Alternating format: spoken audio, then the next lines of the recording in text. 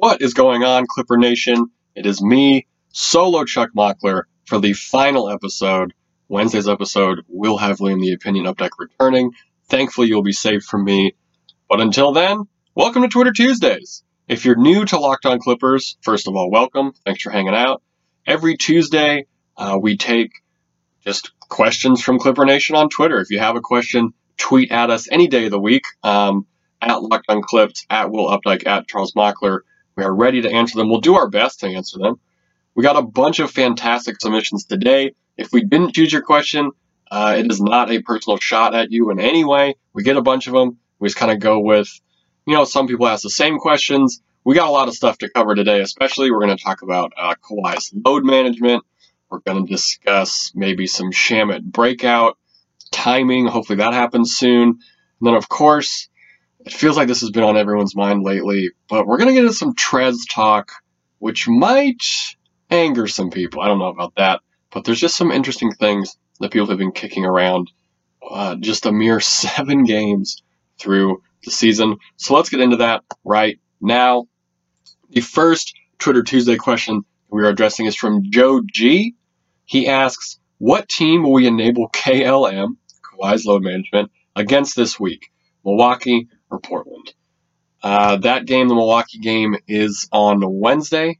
We are going to have a preview of that game for you guys on Wednesday's episode. But I think that's the one that he sits, if I had to guess. Based on, Portland, there's tiebreaker scenarios. It's a conference game. It seems, quote-unquote, more important. I know that every game is important. Every win is a win.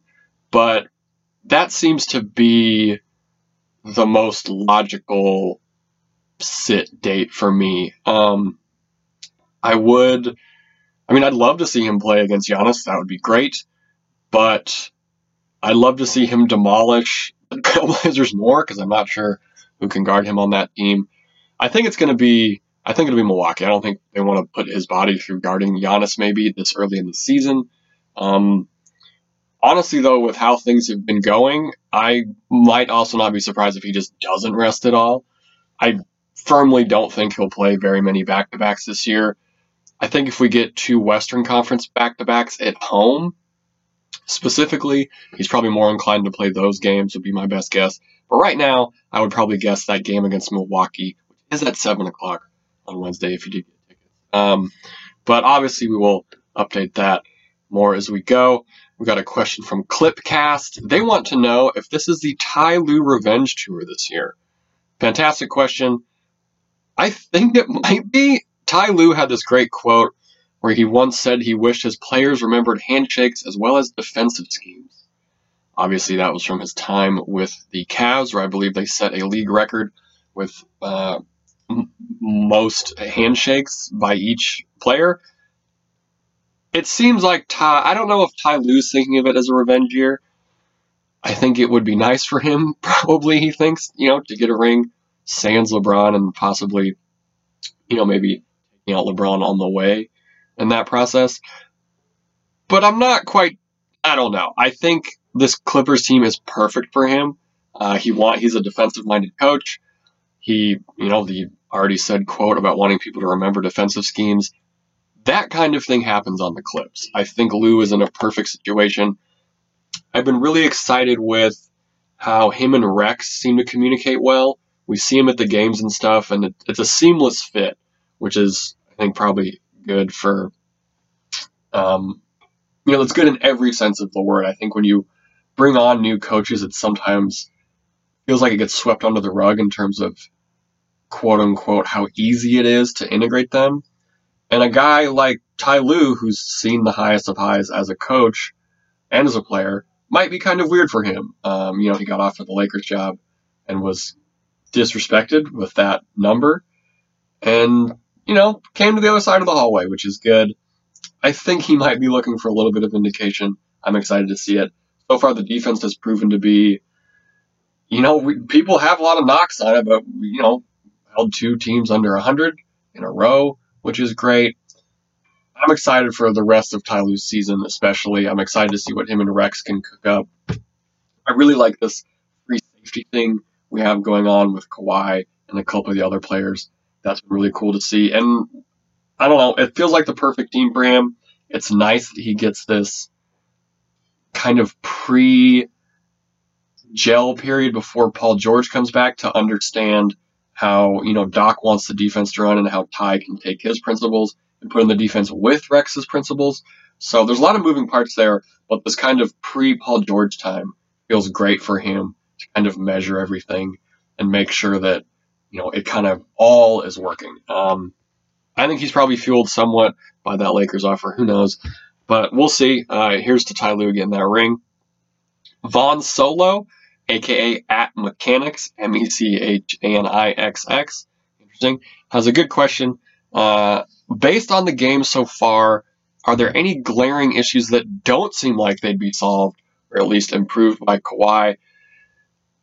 I mean, outside shooting, that seems to be the biggest one right now that I would like to see solved. But as far as things that can't be solved by Paul George, most of the bugaboos people have with this team are, distribution, creating our own shots. We've seen Kawhi and Lue on the court for one of them on the court for pretty much every minute the Clippers have played, saved for, I believe, that Phoenix game when there was that weird, we thought the game was lost, but then you brought Kawhi back in type thing. No, I mean, the distribution maybe not entirely solved by Paul George coming back, but it's definitely improved. The outside shooting, at this point, in the last 3 games, I'll get into this in the next segment, but in the last 3 games, we are the worst three-point shooting team. I think it's all positive. It makes the bench better. A lot of questions about Patterson, what he's going to end up when Paul George comes back. But no, I think this is a great question because there's not really any glaring issues that need to be solved in all capital letters right now, because we still kind of have to see what the team looks like with him, but it seems like it's going to be all good. It's weird to say that we're going to be better, but there aren't glaring issues that need to be fixed, but I'm kind of fixating on that word glaring in terms of Paul George's specific skill set. I don't think we're 5-2. We are shooting the ball pretty rough over this last stretch. But there's nothing that truly feels like, oh, Paul George comes back and this isn't fixed or this doesn't get better. I think he helps the distribution. He helps the bench unit. Theoretically, he helps the defense. It's been playing fantastic, so there might be some hiccups there. But there's nothing that he doesn't help. But at the same time, there's nothing particularly totally fixed by him coming back. It feels like I'm disrespecting Paul George. I'm not trying to in any way. He makes our team way better when he comes back. There's just not that Paul George shaped hole in the team right now. There's just only those things that are going to get exponentially better, which is not that they're bad now. This goes great into @StepBackTrees question. Is this start to the season better, the same, or worse than I envisioned without Paul George? My counterpoint, William the Opinion Updike is not here, so this will just go to me. We can address this maybe next week's Twitter Tuesday together. But I'm honestly going to say a little better. I thought there was going to be more of a gel period, more of a feeling it out type situation. I talked about on yesterday's pod how nice it's been to see Doc not rely so heavily on the Lue and Trez pick and roll as I initially thought he was going to. And that's been great. So seeing Doc's flexibility has been cool. We didn't just go back to what worked for us last year. Not that would have been the worst, strategy. If things were going great, I wouldn't have had a problem with it. I think better. I wanted us to have anything above a 500 record over this first 10 games. I considered a success. We're 5-2, so at worst we're going to be 5-5 by the time Paul George gets back. I'd like to see people who think that it's going worse than they envisioned. I can kind of see the arguments. But in terms of real tangible things, there's not much going bad. The Suns game, yeah, that sucked, but we got surprised. The Suns have been surprising a couple people. And better. I wish I had a deeper answer for this, but better. I've been pleasantly surprised with how well this team has integrated everything. Not quite the 7-0 start that I'm sure some people want, but 5-2. There's worse positions to be in, especially with that kind of surprise loss to the Suns. I would say better. That's a fantastic question to kind of lead this segment on. Let me know if you guys think the season is better, the same, or worse than we envision without Paul George. Shout out to Stepback Tree for that great question. You should check him out on Twitter too. He's a good basketball talk to have. But yeah, let me know what you think about the season. Personally, I think we're doing pretty damn okay right now. There's not too many better records than 5-2, but I'm sure there are differing theories on that. Coming up after this, we're going to be talking questions about Shamet's slump as well as Zubac's defensive prowess. But first, I want to give a shout out to Manscaped. They are number one in men's below the belt grooming. Get 20% off and free shipping with the promo code LOCKEDON at manscaped.com. That is locked on, all cap letters, one word, at checkout. So this Twitter Tuesday train keeps rolling. Hanging out. UK Clipper wants to know, shout out to those fans of ours across the pond, is Zoo better on defense than he gets credit for? Yes, would be the short answer to this. At Fly By Night, Justin Russo has some fantastic stats on this. I tweeted this out about these stats actually.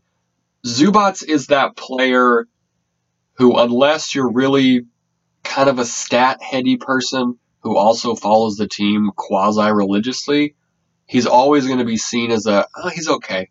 He's always going to be one of those guys who maybe doesn't pass someone's eye test or it just doesn't feel right. One of those odd kind of, feel eye test things people have about certain players. And I kind of was like that last year. I thought the potential was there, but these first 7 games, I think he's definitely shown what he can do. In 116 minutes, he's at a 96.3 defensive rating. The Beverly Leonard Zubac trio has a 92 defensive rating in 77 minutes. I don't know. It's pretty incredible. Per stats.nba, Zubac, when actively defending a field goal within 10 feet, is holding guys to 38%. Yes, he is better on defense than he gets credit for. He's in this weird minutes cap. Nigel Roxbury asked a great question on Zubac not playing more than 16 minutes a game. He pointed to his 71% shooting and thinks there's a path to him playing 22 to 24 minutes. I totally agree. I think it's very weird that there's this. I don't know if cap is the right word because cap makes it seem like there's a definitive amount, but I think Doc is really just riding the hot hand between him and Trez, between Zoo and Trez when things are going well. And that, right now, because of how well Trez is playing, is hurting Zoo's playing time. I don't think he cares about it because we're winning, but it is odd. It felt like he was on the cusp of, you can call me, I guess, kind of insane for thinking this, but the game on Monday could have been, on Sunday, that could have been one of his best games regular season, going against Gobert. He was putting up monstrous numbers in the first quarter. He kept us in the game. That could have been maybe his best regular season game. But again, we only saw him, just a little over 16. It might have been even a tiny bit less. But I hope it's there. He's been playing great defensively. I think Doc just likes him in certain spots, which is interesting. I hope it continues to happen because he's been surprising a bunch of people. That offseason was great. I got to talk to him a little bit about it after the game on Sunday. But no, he's shout out to UK Clipper and Nigel Roxbury for these. A couple other people asked some Zubac questions. There's something that's been floating around Clipper Nation on Twitter, which I want someone to explain this to me or why they think it should happen. There's this desire to have Zoo and Trez be on the floor together. And a lot of people who've said it are like, oh, I know the spacing would be bad, or the spacing might not be good. The spacing would be horrendous. It would be terrible with Zoo and Trez out there. You could put Lou, Sham, and I guess, I don't know, another guard out there, but then the defense isn't really that good. Someone who can better present it other than it would be cool to see, or I heard Zoo was practicing threes. Please enlighten me to why having Trez and Zoo would be a positive thing for the team for any amount of stretch of time. I know there's been this lore about Zoo's 3-point shooting and he's expanding his range and all this stuff. And had that checklist for the year on his Instagram about wanting to work on his shooting. And these things are definitely getting worked on, but they're not game ready. Like in no world are there sets being called for Trez to hit a three or Zoo to hit a three in any tangible amount of time. Sorry to be kind of quasi-negative out of nowhere on this, but it's an idea that I just truly do not understand and would love it if someone could enlighten me with some hard stats on it. Obviously, there's not a lot of minutes data with them being together on the court, but it's an interesting want. Just because two things are happening well separately does not mean they will work together. I think this would be a pretty classic example of that. At Clip City and Chenny John, shout out Chenny John, want to know when Shamet is going to break out of his shooting slump. If you're new to the pod or the team and not familiar with what's happening, Landry Shamet is currently shooting a 31% clip from behind the arc at 6 attempts a game. So the attempts are there. But it's just not falling right now. I don't think it's that big a deal. I mentioned this earlier in the episode. We're the worst three-point shooting team in the league over the last 3 games. But a great stat from Justin Russo to maybe help people's brains. In 2014-2015, JJ Redick in his first 7 games was attempting 5.6 three-point attempts per game and shooting a disastrous 28.2%. Landry, like I said, he's at 6 3 points a game, shooting 31%. This is what happens with shooters. It's annoying to watch because really, the only way that a shooter plays bad is by missing shots. So it really, I think, seems like their play is exacerbated in terms of how poorly it is. And it hasn't been good. His shooting has not been good. I'm not arguing that at all. But I think it's going to be fine. When Paul George comes back, I think Sham moves down to the bench to unleash what could be an even more absurd bench than the NBA has seen in a couple of years, maybe. You got Lou, Sham, Magruder, JaMychal, or Mo, and Trez, and then Patterson tossed in there too. That's going to be amazing. I think the shooting is going to be all right. He might be a guy who's maybe more comfortable even coming off the bench in these situations, kind of a Lou Will type thing of letting the game, you kind of soak the game up and let it come to you in terms of pace and everything like that. But I think it's going to break out soon. I hope it breaks out soon. We might see it this week against either the Bucks or the Blazers. The team as a whole is not shooting well. Outside of JaMychal, it's just been really, really disappointing to start the year. But it's just rest. I'm hoping. I will note on this, I know I've kind of harped on this a couple of times on the pod.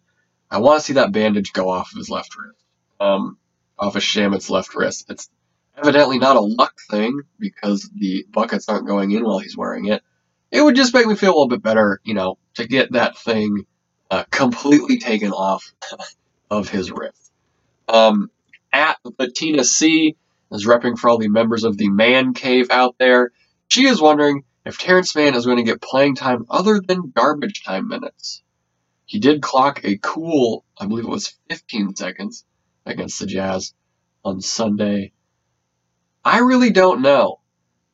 I see some comparisons between Mann and Shea in terms of playing time of, Doc, had to wait to play Shea, and we all saw how that turned out. It did only take an Avery Bradley ankle injury for Shea getting into the starting lineup. That is something I think is kind of important to remember.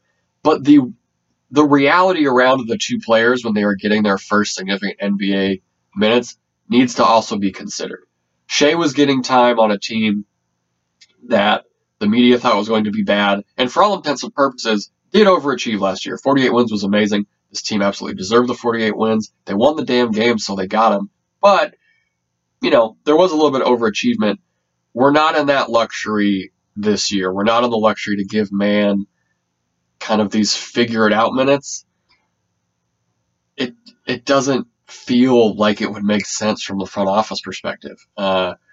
He's still developing on the defensive end of the ball. He's not really a threat from shooting. The distribution is great. It's obviously there's something there that we need to work on and unleash because it will be fantastic when he gets it all shored up.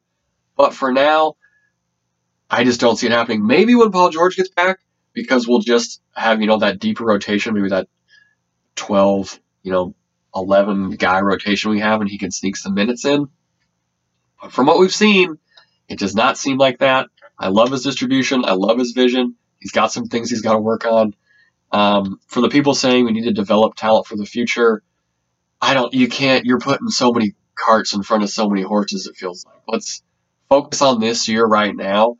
The goal in the next 2 years is to win a championship, and I don't think this first year it happens by giving Man a bunch of minutes that aren't in quote-unquote garbage time. We could look at the garbage time minutes positively and just root for the Clippers to destroy teams so much that we get some Man minutes. I might actually start doing that. Let me know on what you guys think about the shooting slumps and about Zoo's defense. Coming up after this, you guessed it, just some more Clipper Nation questions. So we had a question from Lou Will's favorite blogger, Ryan Snelling, usually posting divisional things, but today he has a fantastic question. Shout out to Ryan. Great follow on Twitter as well. This is a spicy question we got asked a couple times. What's the minimum you would trade Trez for? Do you see him staying past the deadline, even with how much we expect him to get paid this summer? Oh man, Ryan, why did you have to ask this? It's a very good question. After what he did against the Jazz on Sunday, 8 offensive boards, out rebounding. He helped us on the boards. Sorry, we had 18 total offensive boards. Trez, I think, had a third of them. I don't know what I would trade Trez for. He's picked up exactly where he's left off from last year, if not better. In the fourth quarter, he's averaging 8 points on 74% shooting and 3 boards. That is what you need from an undersized guy coming off the bench who plays center. I don't know what I'd trade him for. He's integral to this team right now. He's part of the system. Doc kind of spells him and Zoo when one's playing well. So far, it's mostly been Trez playing well. I just don't know. Ryan, I wish I had a better question for you, or answer for you, sorry. And as far as the deadline goes, I don't know what to expect from this front office. Like, if things are going well, I don't see him getting moved. And by going well, I mean kind of a top 3, seed with a vibe of like this is going to be held on to. There's only 20 or so games after the trade deadline. It's not right halfway through the season, which I think sometimes can throw people off. And what do we move him for? Because it's only a rental. What team other than a contender is content having him for less than a year for him just to leave? I don't see him being. He's such an integral piece to our team. It's reminiscent. I think Trez could help a lot of teams, obviously. His hustle, his efficiency is something that is borderline unmatched. But we get the most out of him with our system. He's great in the pick and roll. He's the best with Lou in the pick and roll. Now that Kawhi is unlocking this passing prowess, I don't know, man. I don't know what we trade for him that doesn't feel like a lateral move or cost this team even more draft capital stuff. Because with his contract situation, it's not just Trez we'd have to trade. It has to be something else. It has to be a piece that's maybe, more longer term than 25 games. I'm very nervous with how much money he's going to get paid. The free agency class is garbage. Not garbage, that's disrespectful to people who've worked very hard. It is a shallow free agent pool, I should say. But I don't know, man. I was thinking about this question a lot. Thank you for this question, Ryan. I don't know what we move. I think people are weirdly itching for trades, it feels like. I think he's going to stay past his deadline. I think the Clippers pay him. I am also saying this as of 7:25 p.m. on November 4th, 2019, so that could change. But right now, I'm keeping him. I mean, we just have to, it feels like, unless we're getting Jrue Holiday or Beal. Those are kind of the two hot names. I don't see him being moved. I just really don't. I'm probably going to wake up and regret everything I've said in this one answer. But right now, that's how I feel. I don't want him to move. Final question of the episode from Max Power. Wow, another UK Clipper fan. This is kind of a fun one. And I also want to read it in an English accent, but I won't. Literally, how is Clipper Nation not exploding with excitement that at some point PG will be on this team? Instead, whining about Patrick Patterson starting and Ivica Zubats being average, crying, laughing, emoji face. Couldn't agree with you more, Max. I've said it before on this pod. Will and I have talked about it. Right now, this fan base is a broke person who just got their foot ran over by a cab, and we got the big payday from it from the city. We got our big giant lump sum, and we just don't know how to think or act.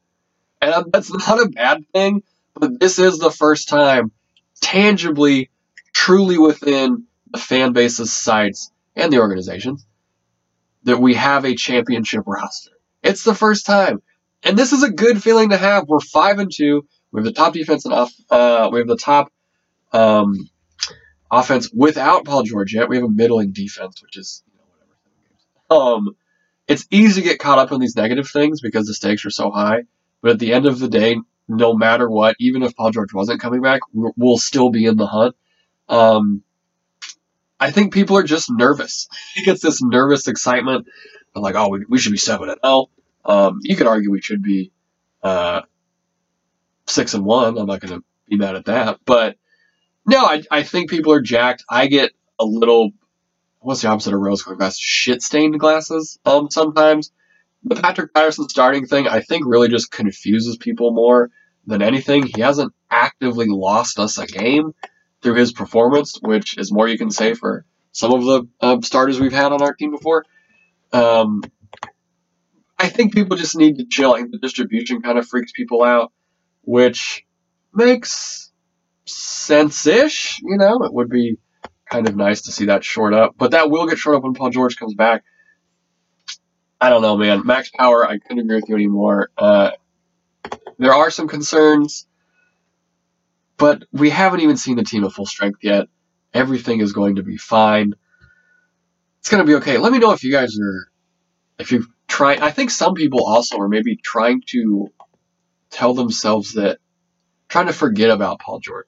Because we can't, if there's one thing Clippers fans don't want to do, it's get ahead of ourselves. We've seen draft lotteries not turn out how we wanted.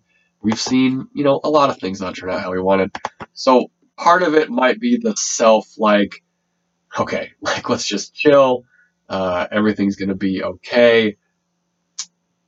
Everything is going to be okay. I think people are just looking for some things to nitpick right now, as they do as all sports fans do about things. But yeah, I think if we just calm down, everything's going to be all good. Max Power, thank you for that. That kind of set me off on a good, kind of ends on a good note. Everyone just gets psyched. At some point, PG will be on this team. Words to live by from Max Power. That wraps it up for Solo, Chuck Mockler, myself on this Twitter Tuesday. Thank you so much for sending in questions. If we didn't get to you, send them again next week. Shoot it at them. Maybe we'll converse or something regularly on Twitter. I'm going to try and start doing more streams during away games. So yeah, thank you for the questions again. To all the new listeners, thanks for hanging out. We are here Monday through Friday. Weekends if something crazy happens. On Wednesday's show, we're going to have a new What You Say Wednesday poll to talk about. We're going to have a preview of that Clippers-Bucks game where Kawhi might play. Who knows? And as always, discussing whatever else happens between now and then in Clipperland. I have been Positive Chuck Mockler. William the Opinion Updike will be back tomorrow. Thank you so much, Clipper Nation. Have a wonderful rest of your day.